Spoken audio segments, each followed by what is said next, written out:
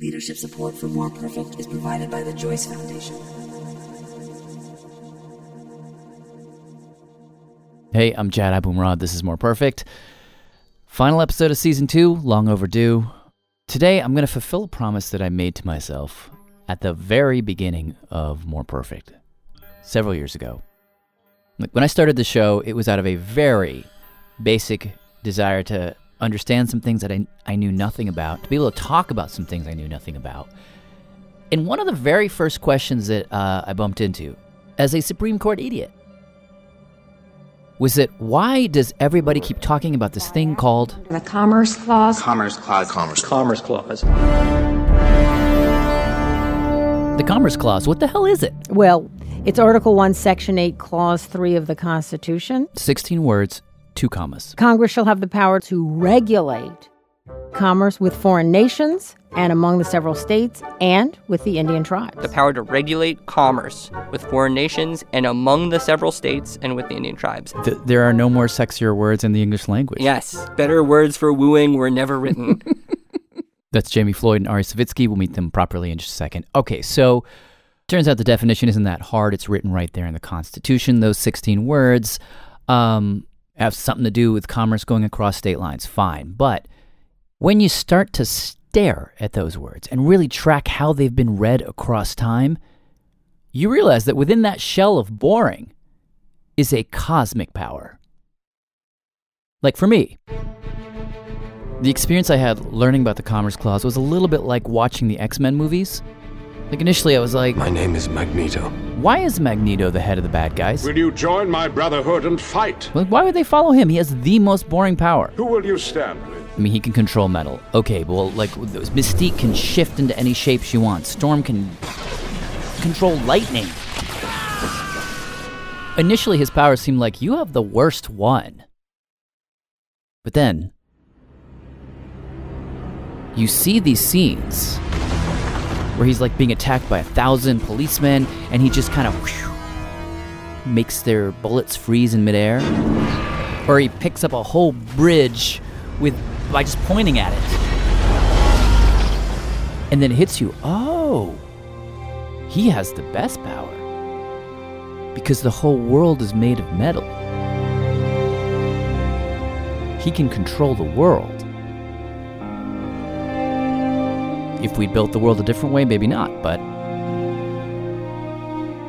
in this world, Let's just say I'm Frankenstein's monster. Today, I want to tell you the story of that monster. It's a story that contains everything we fight about as Americans. States' rights, civil rights, equal rights, race, big government, small government, all of it.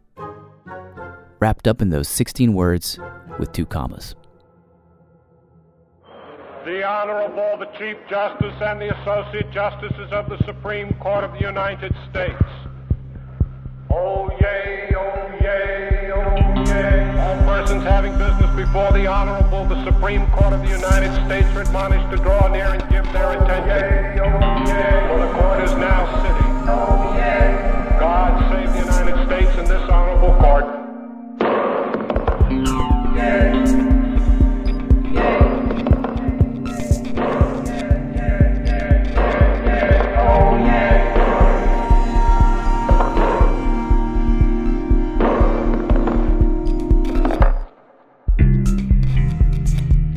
All right. To even explain why something like the Commerce Clause exists, just pull out a dollar bill. Go ahead and pull it out, right? It's issued by a central bank.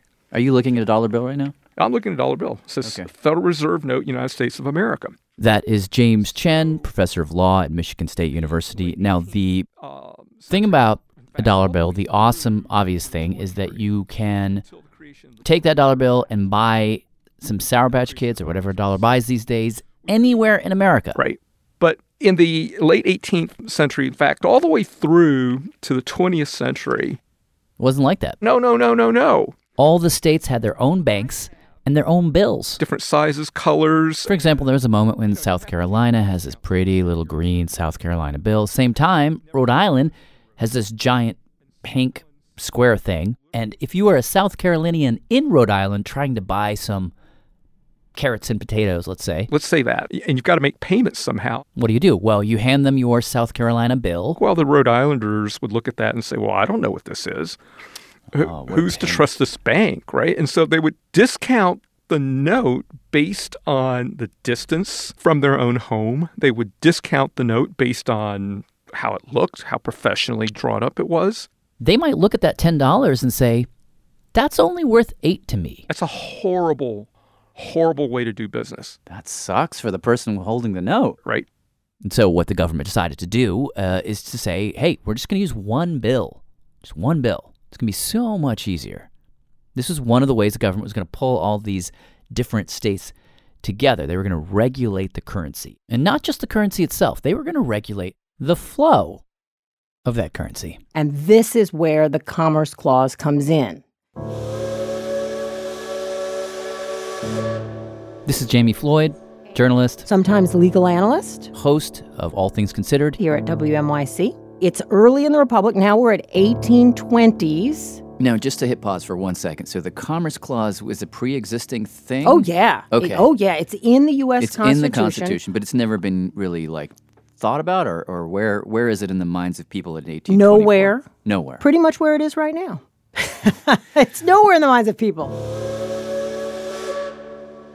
But she says 1824, two steamboat operators get into a thing. It's a business dispute. They're each going back and forth between New York and New Jersey. They each think they should be the only one allowed to do that. And it makes its way, as we say, all the way to the U.S. Supreme Court.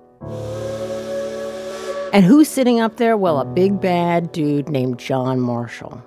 Marshall is the sort of Rambo of the court. He looks at those 16 words. Congress shall have the power to regulate commerce with foreign nations and among the several states. He looks at those 16 words and a couple of commas and a period. And he decides, pretty much for the first time, that those words give Congress the power to regulate commerce between and among states. This boat is going from one state to the other. The only way to resolve that is for the federal government to come in and control it. Again, the idea is that this is the only way for the country to function as a unified thing. And John Marshall, when he writes his decision, he says, look, we have a United States of America. We don't have a divided States of America or independent States of America or New Jersey and New York existing separately. We decided to organize as a United States. And so what John Marshall says is because of that, there has to be a power to regulate trade between those states and amongst those states when there are disputes. Otherwise, it's all going to fall apart.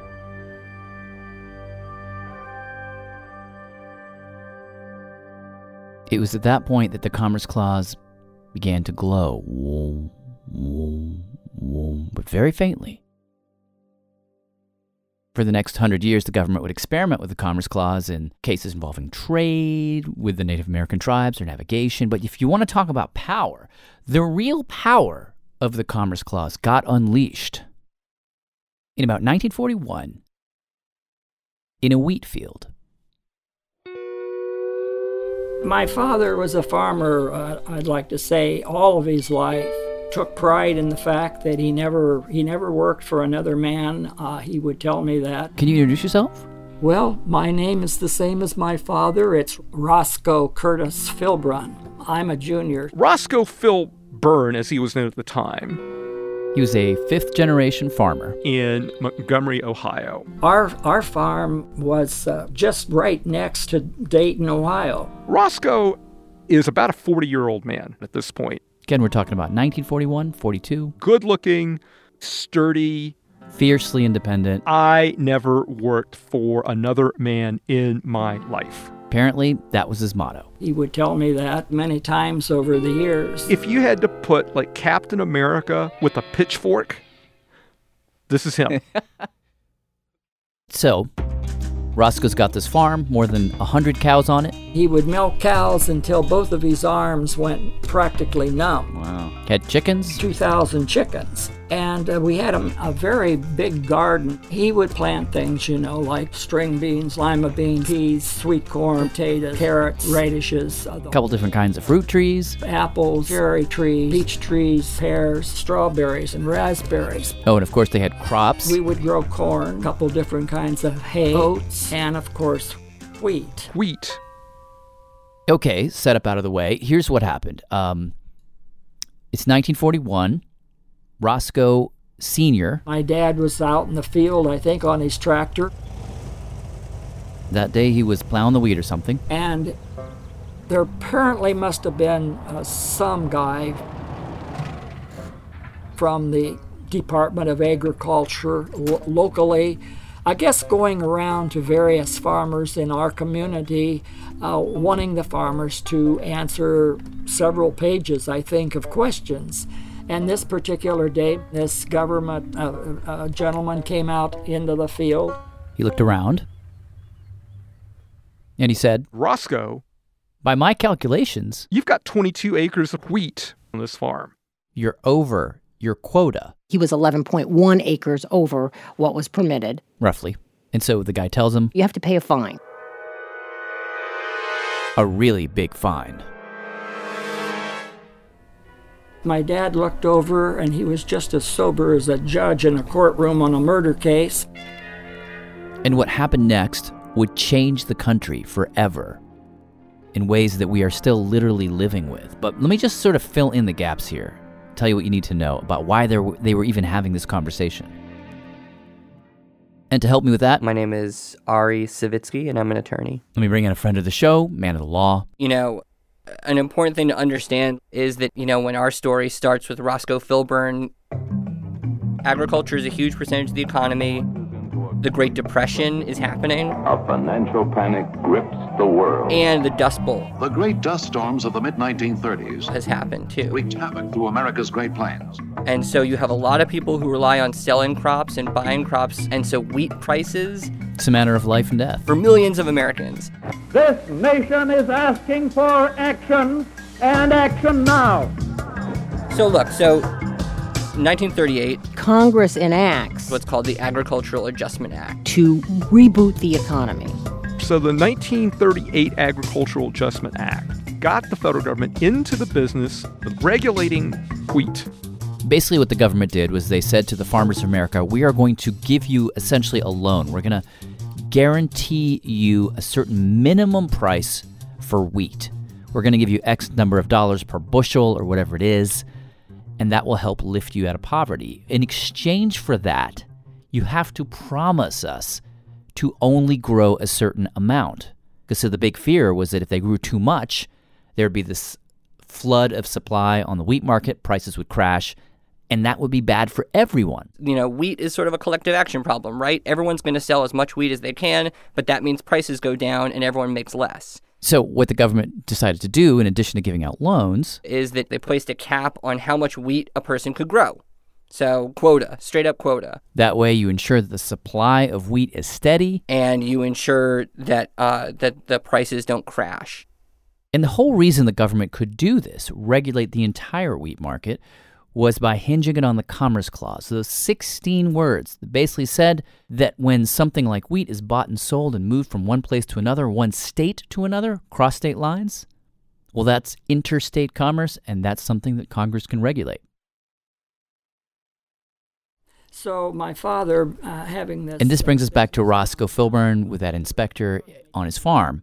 Inspector says, look, Roscoe, you've grown too much wheat. My dad looked over, and he was just as sober as a judge in a courtroom on a murder case. And what do you think he says back? He says, wait a minute. I'm going to tell you just exactly how I feel about that. No, that's how I feel. No, you government.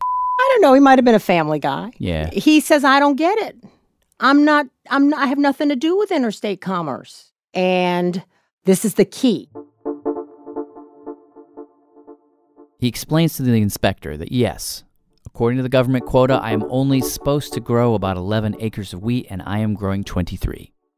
But that extra 12, I'm not selling it to anybody. He doesn't sell the wheat. He doesn't trade the wheat. What's he doing with his wheat? He uses all the wheat to feed his animals. He is feeding it to the farm animals. The wheat, he fed some of the wheat to the steers. So she's just keeping it on the farm. Well, yes. So it's a completely internal operation. Do I sound biased here? I mean, I feel like the poor guy gets kind of dragged into a national case. In any case, he tells the inspector, I have nothing to do with interstate commerce. I'm just growing a little extra wheat to feed my cows. I'm on my farm. I'm doing my business.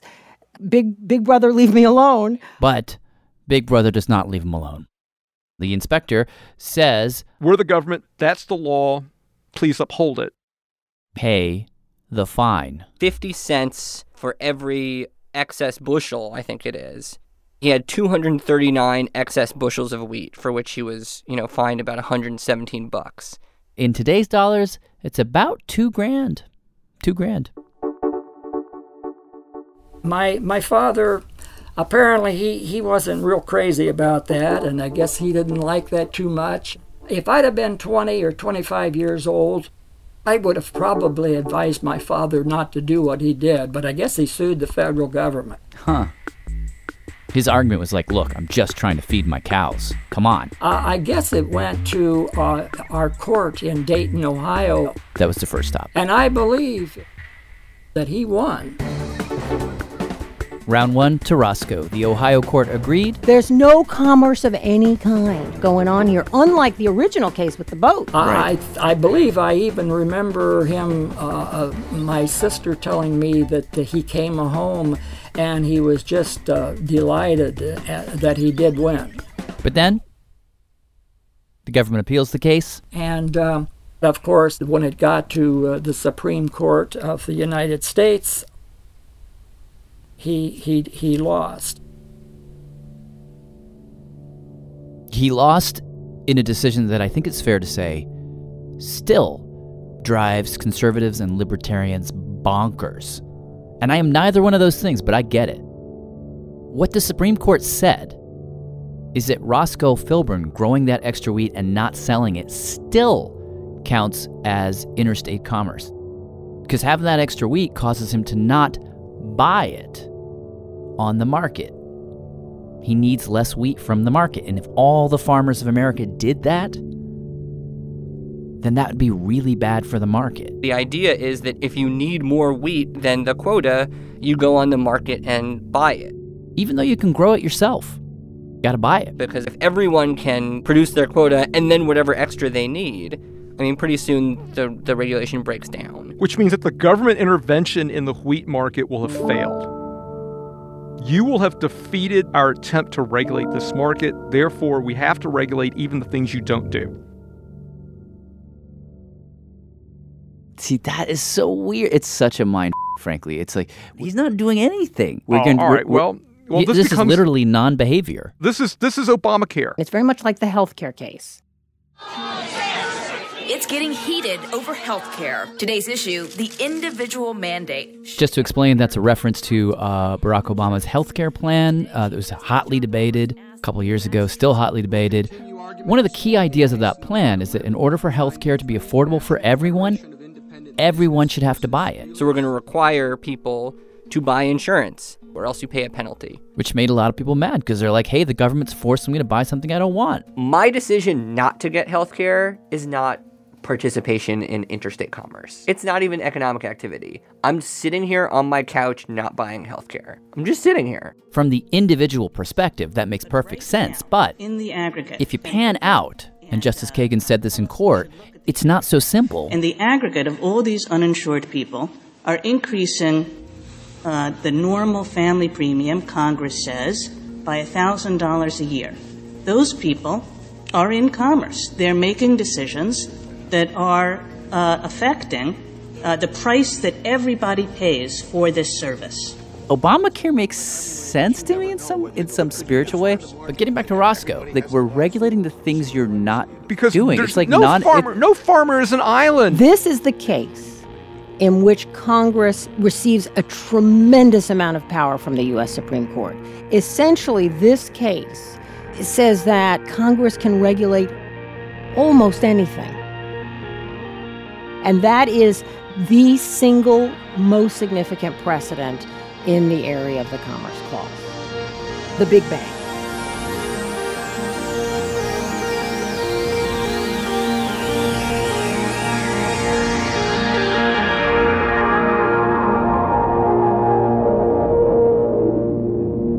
Did anyone sort of raise their hand in the middle of this and be like, whoa, if you can regulate the non-behavior of this American farmer, then that's not even a slippery slope. That's like a cliff that goes right down. Like, there's no slope to that. Yeah. A New York Times editorial from November 13, 1942 said, if the farmer who grows feed for consumption on his own farm competes with commerce, would not the housewife who makes herself a dress do so equally? The net of the ruling, in short, seems to be that Congress can regulate every form of economic activity if it so decides. Would not the housewife who makes herself a dress do so equally? Yeah, it's like if you make something, like, shoot, my wife and I with our kids made these little miniature stuffed animals for them to play with the other day. Are we then in violation of some? Oh my that gosh, seems if crazy you to me. made that the your government... kids do it and now you violate some child labor laws even.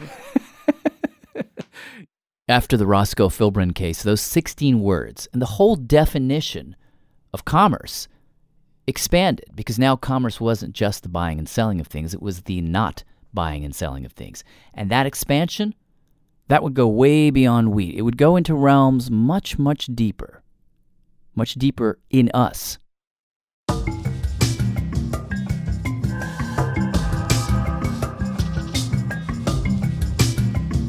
That's after the break. I'm Jad Abumrad. This is More Perfect. We'll continue in a moment.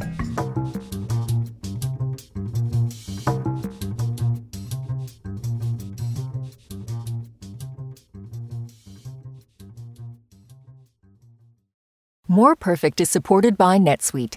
Okay, quick math. The less your business spends on operations, on multiple systems, on delivering your product or service, the more margin you have and the more money you keep. Obvious. But with higher expenses on materials, employees, distribution, and borrowing, everything costs more. So to reduce costs and headaches, smart businesses are graduating to NetSuite by Oracle. NetSuite is the #1 cloud financial system, bringing accounting, financial management, inventory, HR into one platform and one source of truth. With NetSuite, you reduce IT costs because NetSuite lives in the cloud with no hardware required, accessed from anywhere. You cut the cost of maintaining multiple systems because you've got one unified business management suite. And you're improving efficiency by bringing all your major business processes into one platform, slashing manual tasks and errors. Over 37,000 companies have already made the move, so do the math. See how you'll profit with NetSuite. Backed by popular demand, NetSuite has extended its one-of-a-kind flexible financing program for a few more weeks.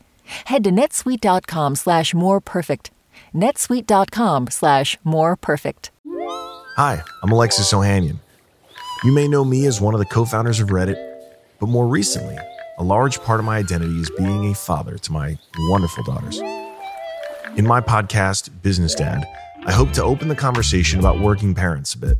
You'll get to hear from a wide range of business dads, from Rainn Wilson and Guy Raz to Todd Carmichael and Shane Battier, to find out how they balance being a dad with a successful career. Business Dad is available now, so be sure to listen and subscribe wherever you get your podcasts. This is More Perfect. I'm Jad Abumrad.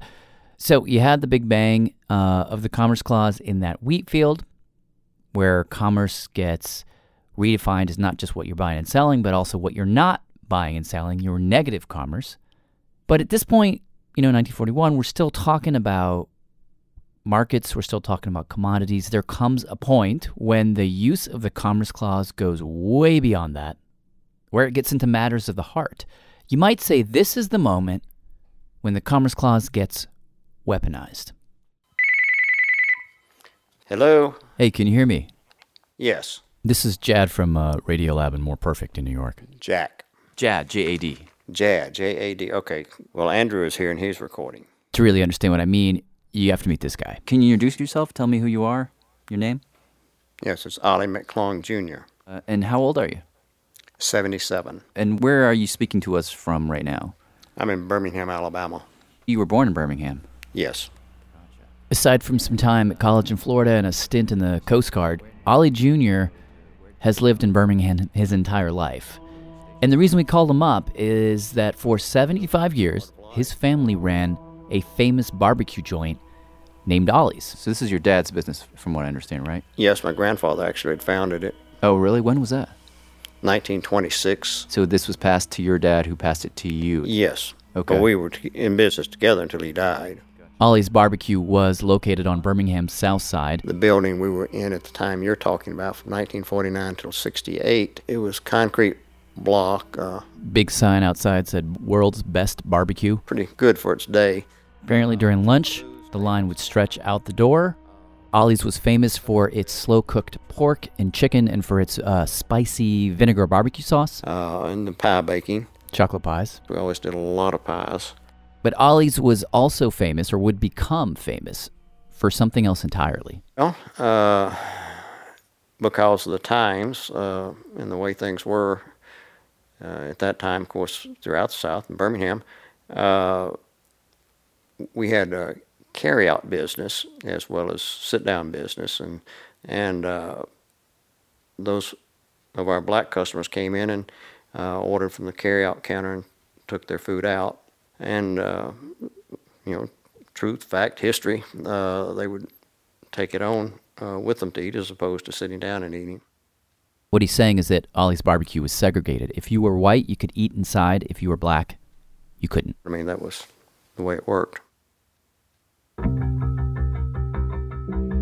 So what does this have to do with the Commerce Clause? Okay, so the federal government at the time, this would be the Kennedy administration, then LBJ, they wanted to come down on places like Ollie's Barbecue, but their hands were sort of tied. I mean, we have this thing called the 14th Amendment, which says, "No state shall deprive any person of life, liberty, or property without due process of law, nor shall any state deny equal protection of the laws to any person."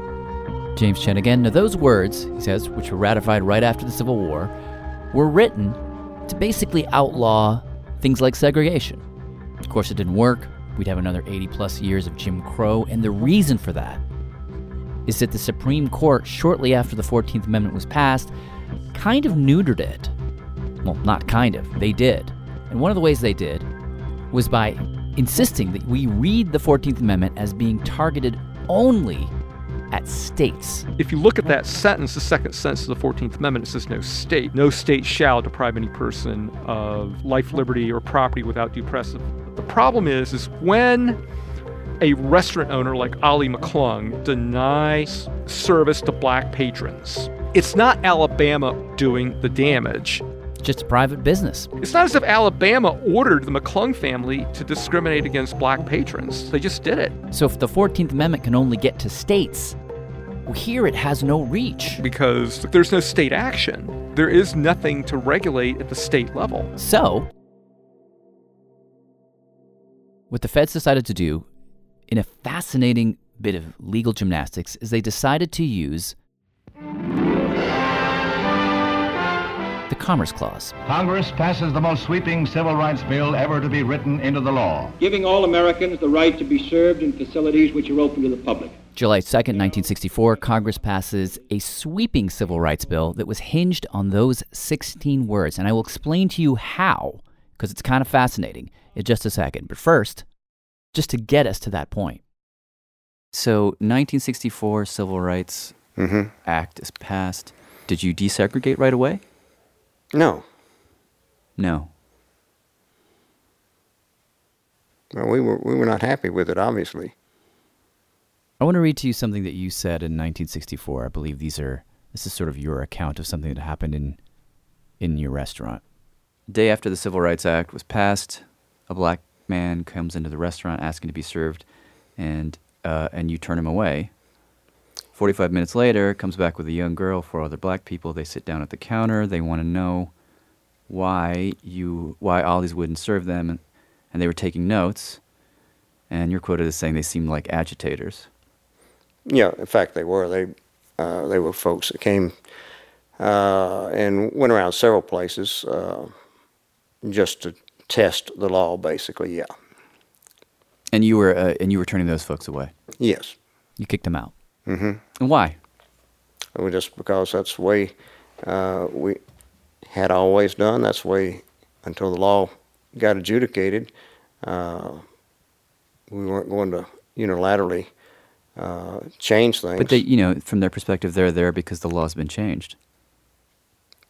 Yeah. Yes.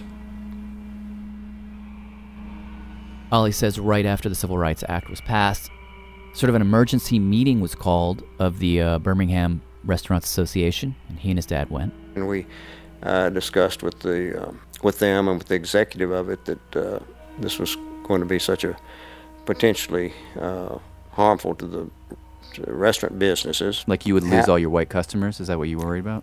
I mean, that was a possibility, and somebody ought to do something. And so we kind of ended up being the ones to do something, i.e. file the suit. So they filed the suit basically saying to the federal government, you have no right to barge into our small, independent, local business. Thought was, they can't really tell us what to do because we're not an interstate business, and that's all that the federal government regulates, and up until that point, that was all they had regulated. The case went to the U.S. District Court for the Northern District of Alabama. At the lower court level, the three-judge special panel, we had a unanimous decision in our favor. The Alabama court agreed that there was no interstate commerce happening here and that Ollie's did not have to desegregate. They could sell their ribs to whoever they wanted. And we were optimistic about that. The government then appeals, and the case, as they say, goes all the way to the Supreme Court. All right, let me now explain to you how the government made this argument, because they made it in court. Chief Justice, may it please the court. October 5th, 1964. The second case involving... Solicitor General Archibald Cox gets up there and lays it out. Why the government should be allowed to use the Commerce Clause, of all things, to desegregate Ollie's Barbecue. Police operate a restaurant in Birmingham, Alabama, specializing in barbecued meats.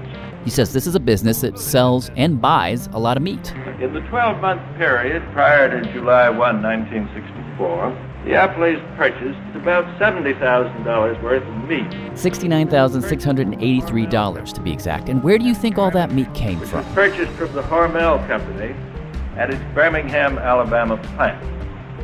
All the meat sold at that plant came from other states so that it moved in interstate commerce. In other words, you think you're a local business, but you're not. The meat is sourced from places other than Alabama. And what about your ketchup, hypothetically? Do you grow all your tomatoes in Alabama? No. Salt, not mined in Alabama, so even though we bought it from a local vendor. That local vendor probably bought it from somebody who bought it from somebody that got it from out of state. They were reaching beyond what had ever been done before, basically. Government was basically telling the McClungs the same thing they told Roscoe Philbrin. You are not an island. And that was only the government's first argument. They had another argument. Now there's a second and still more direct link. That was even more radical. Between racial discrimination in restaurants and interstate commerce, which is caused by the artificial narrowing of the consumer market, resulting from the exclusion of Negro patronage. So here's the argument. Okay. If you deny black people access to restaurants and hotels, you are effectively shutting down interstate travel by them in parts of the country where this practice is commonplace, the entire Deep South. You're limiting their ability to cross state lines and travel. The essential argument, says James Chen, is that when you discriminate against someone, you create downstream negative commercial effects. Like you create a chilling effect because the person you're discriminating against is then less likely to travel across state lines and spend money. So in effect, you are depressing their future interstate commerce. If you ask black people with this experience from this time period, they will universally say, we never left home unless every tire was triple checked, every belt was triple checked in the car, because we did not want to have the car break down in a hostile southern town and get lynched. Right. It is an entire system of travel and commerce that's at stake here. Essentially, the argument was discrimination is bad for business. It's expensive. And ultimately, in a unanimous decision, The Supreme Court, same court that 100 years earlier had basically gutted the 14th Amendment, the Supreme Court agreed that discrimination in restaurants posed significant burdens on the, quote, interstate flow of food and upon the movement of products generally. Do you remember that decision coming down? Oh, certainly. Where were you? Oh, I was at work. Can you tell me a little bit about how you and your dad processed that decision? We simply served anyone who came in after that, no problem. And there were. The very next day, there was a group of local civil rights leaders who came in and ate lunch. I knew some of them by having seen them in the news, that sort of thing. They were not our regular customers before then, nor after, frankly, but they celebrated, or whatever you want to say, tested. I don't know what their motive was, but they came in and ate lunch.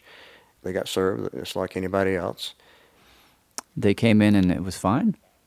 Sure. The law was decided, so that was it. Was it tense? No. Other than the waitress who was waiting on them, she was a little antsy about it. And was it this waitress, was she a black woman? Yes. I forget who it was now, but she was, like most of our employees, had been there a very long time and had never served other black folks in a sit-down situation. And of course, it was a little bit, I won't say upsetting, but different. She was a little hesitant at first. Told her just go right ahead and serve them. And she did, and we did, and that was not a problem. After the ruling, it's not as if a lot of black customers suddenly started coming into Ollie's Barbecue. They didn't. Here's how a guy named Nathan Turner Jr. put it. In 2014, he was interviewed for an NPR piece. He grew up nearby Ollie's. Just the fact that Ollie's pushed it that far to take it to the Supreme Court, it left a bad taste, pun intended, in the mouths of a lot of black people in Birmingham. And now 53 years later, mm-hmm. How do you think about that Supreme Court decision? Well, if you're asking me about segregation, that's one thing. If you're asking me about the Supreme Court and the decision in the Commerce Clause, I still disagree with. Let me put it real succinctly. I think what you had in that decision was that rather than, and I think my civics is correct, but I don't know, rather than 3/4 of the Congress and 3/5 of the states, I believe it is, having to, or maybe 2/3 of Congress, whichever it is, having to vote to repeal an amendment to the Constitution, you had basically 9 appointees who repealed the 10th Amendment to the Constitution. The 10th Amendment basically says that the powers not given to the feds are reserved for the states and for the people. And that's about as succinct as I can say it. But do you understand how this is going to sound to a lot of our listeners? I mean, that you are making a states' rights argument as a not-so-veiled way to continue to discriminate. That really, in the end, this is not about states' rights. I think that's how it's going to sound to a lot of people. Well, it may very well, but it's not the case. Was there segregation? Yes. Were we going to voluntarily end that? Probably not. Would we go back and reinstate if we could? No, absolutely not. But the issue that you're talking about with the Commerce Clause and the constitutional issue is still just what I said. So you still believe 53 years later that the Supreme Court got it wrong, that they should have never used the Commerce Clause to make you desegregate Ollie's? Yeah, that is correct.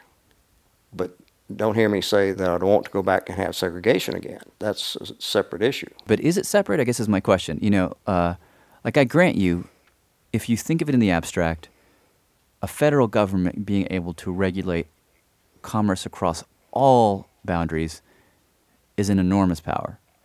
And it could be a scary power. So I grant you that. At the same time, you have a Civil Rights Act that speaks to a different amendment in the Constitution, right? And that you and your father were not willing to follow. So how is the government going to get you to pay attention and to get in line they've got to use the Commerce Clause. So on some level, isn't the power present because the other principles that would otherwise regulate your behavior just aren't working? Well, that's the point. You choose which is the priority, basically. I don't understand. Which is the priority? How? Well, which is the priority of those amendments? And so for you, the 10th Amendment that grants states' rights for everything not enumerated outweighs the dignity of black people? No. Well, so say it to me differently then. Well, the 10th Amendment left that to the states. The 4th Amendment, yes. I think you meant to say the 14th Amendment. Gives people rights, everyone rights. But here's the thing about rights. It's kind of like the first law of thermodynamics. There's only and people don't realize this a lot of times, there are only so many rights. There are only a finite number of rights. If you take some, give some to someone, they come from someone else or somewhere else. Now, it's very well to say that the end of segregation was a higher right, a more important right, than the misuse of the Commerce Clause or whatever you want to say. But there's still a balance, and just which one you think is most important. Today's parlance, we call it zero sum.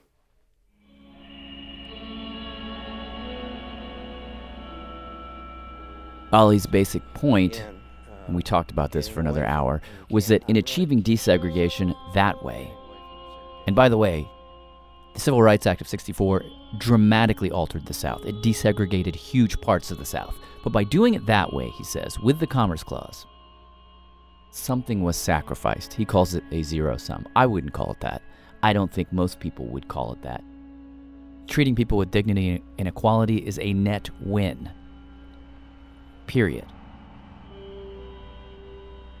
But it is legitimately strange that the government had to take such a roundabout, ass-backward way to fix this grave injustice. What you would think would be the obvious, that you would go right to those civil rights parts of the Constitution, but it wasn't. It was the Commerce Clause. That's what's weird, is that yeah. We have the 14th Amendment, and yet we go to the Commerce Clause for something that is so clearly stated in one of the amendments.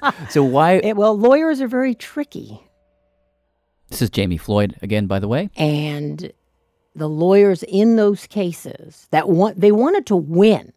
They wanted to win more than they wanted to make a social statement about equal justice, equal rights, the 14th Amendment. I mean, those things mattered.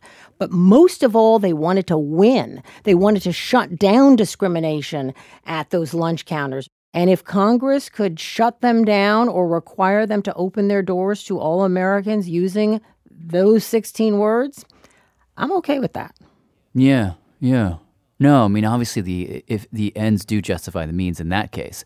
But it does make you, if you sort of put that case and the Wheat case in your mind as a kind of split screen, it's a little strange, because I do think, okay, we have hopefully we're Americans with principles that matter, that we believe in equality, we believe in racial justice, but really we just believe in money.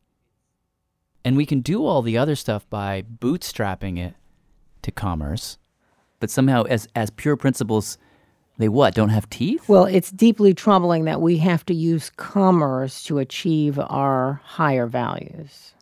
That is weird to me. That is fundamentally weird to me. And it's kind of cynical. Well, yeah. I mean, you are right. We are, at least in large part, about commerce in this country. But if that's who we are, then we should embrace it and use it to our advantage. And if we can use it to our advantage, perhaps it does take us to our higher principles. Oh, that's an interesting way of looking at it. Yeah, it's not all bad.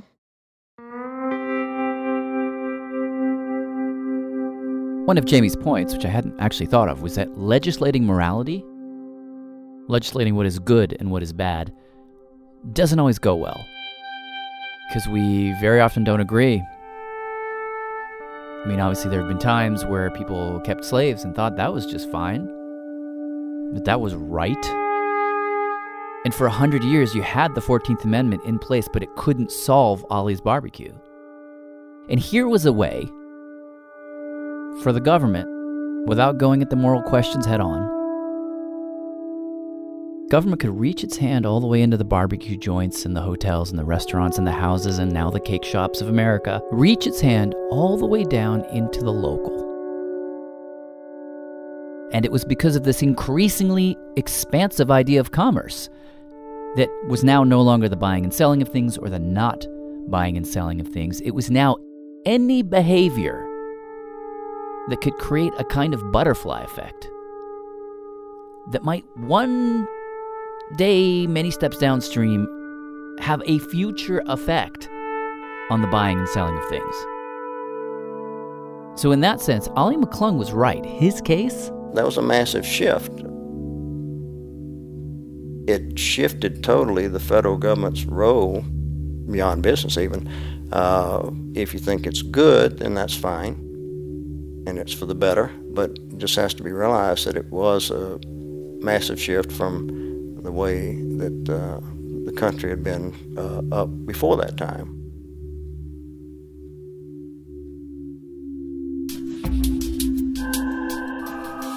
After the McClung case, James Chen says the government's use of the Commerce Clause pretty much went wild. Yeah, there's just no real limit.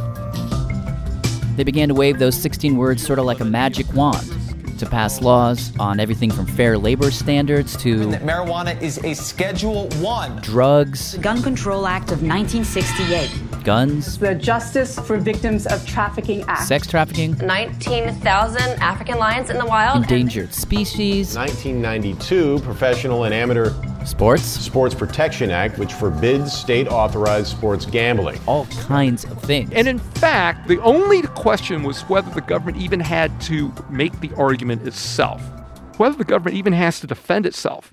James Chen says there were times when the government would pass a law, it'd get taken to court, and the government would basically not show up. And they would still win. That's where we were. So we're arguing whether the government even has to argue. So you can see the McClung case as sort of a second Big Bang. But then you get to the mid-90s.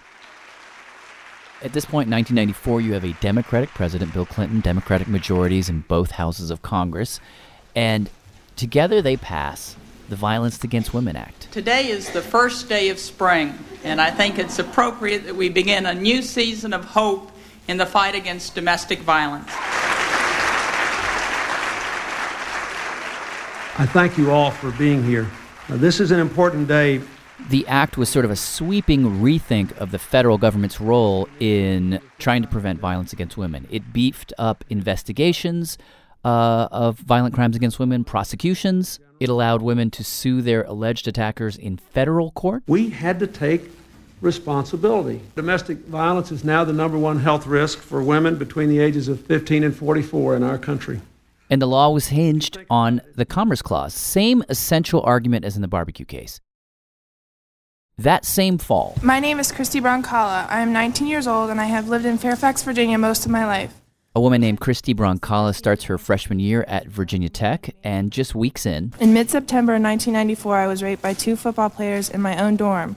I had met them for the first time just 15 minutes before they assaulted me. These 2 football players, she alleged, had raped her repeatedly. On a single night in 1994, I was raped 3 times. She went to the local campus authorities. She told her story. College held their own hearings, didn't go to the police. They suspended one of the 2 students. He appealed one. And when he returned, Christy Broncala dropped out of school. Christy Broncala ultimately decides to sue her alleged attackers and the school under this new law, the Violence Against Women Act. And the case ultimately makes it to the Supreme Court. We'll hear argument now number 99-5, Christy Broncala versus Antonio Morrison. When Christie's case got to the Supreme Court, her lawyer, Mr. Chief Justice, and may it please the court, made the same argument about women that the government had made in the Ollie's Barbecue case about black people. That discrimination, or in this case outright violence, has a huge downstream effect on the economy. A bipartisan Congress concluded that gender-based violence substantially affects the national economy. Gender-based violence and the fear of that discriminatory violence deters women's travel interstate, restricts women's choice of jobs and ability to perform those jobs, reduces national productivity, and increases medical and other costs. And again, the court was given tons of evidence about the economic effects. For example, Congress heard from women whose batterers kept their partners from working. They're shown data that every year this costs the country billions of dollars, and that economic downstream effect was not hard to prove in this case. She dropped out. Well, especially if you aggregate it, right? It's not just her, it's everyone else who's similarly situated. But in this case, as I understand it, this law doesn't apply to any. The argument was happening at a very different time in the country, very different mood, and in front of an increasingly conservative Supreme Court that just wasn't buying it anymore. Petitioner Burzankala's complaint alleges that she was the victim of a brutal assault. This is Chief Justice Rehnquist reading the majority opinion. If the allegations are true, no civilized system of justice could fail to provide her a remedy for Morrison's conduct. But gender-motivated crimes of violence are not, in any sense of the phrase, economic activity. In other words, we're very sorry for what may have happened to Christine Brancala, but this is not commerce, this is violence. The suggestion was that at least in the Ollie's case, there was something being bought and sold. Here, they felt like the link to commerce was too thin. We accordingly reject the argument that Congress may regulate non-economic, violent criminal conduct based solely on that conduct's remote effect on interstate commerce. Chief Justice Rehnquist got his majority to start to chip away at the commerce power. Just a tiny, teeny, weeny little bit. And Jamie Floyd says that attempt to roll it back continues. It's rolling back. It is rolling back. Still pretty powerful, don't get us wrong, but where we're left at the end of the day is in a really confusing place. Ollie McClung excluding black people from his dining room, yeah, it's a commercial act. We consider it reprehensible, but I would like to think that raping Christine would be at least as bad. Totally. I mean, do you see it? This is what this kind of like absurd abstraction gets us to. And in a coherent, ideal world, can't be right. But maybe that's just the inevitable thing that happens when you try and make it all about money.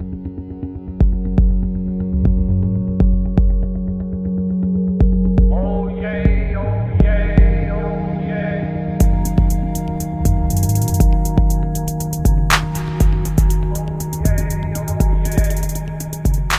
This episode was produced by Sarah Kari. More Perfect is produced by me, Jad Abumrad, and an amazing team: Susie Lechtenberg, Jenny Lawton, Julia Longoria, Kelly Prime, Alex Overington, and Sarah Kari, with Ellie Mistal, Christian Farias, Linda Hirschman, David Gable, and Michelle Harris. We had production help from Derek John and Louis Mitchell. Supreme Court audio is from Oye, a free law project in collaboration with the Legal Information Institute at Cornell. Leadership support for More Perfect is provided by the Joyce Foundation. Additional funding is provided by the Charles Evans Hughes Memorial Foundation. And on behalf of the entire More Perfect team, thank you guys for listening, spreading the word. You'll hear from us again very soon.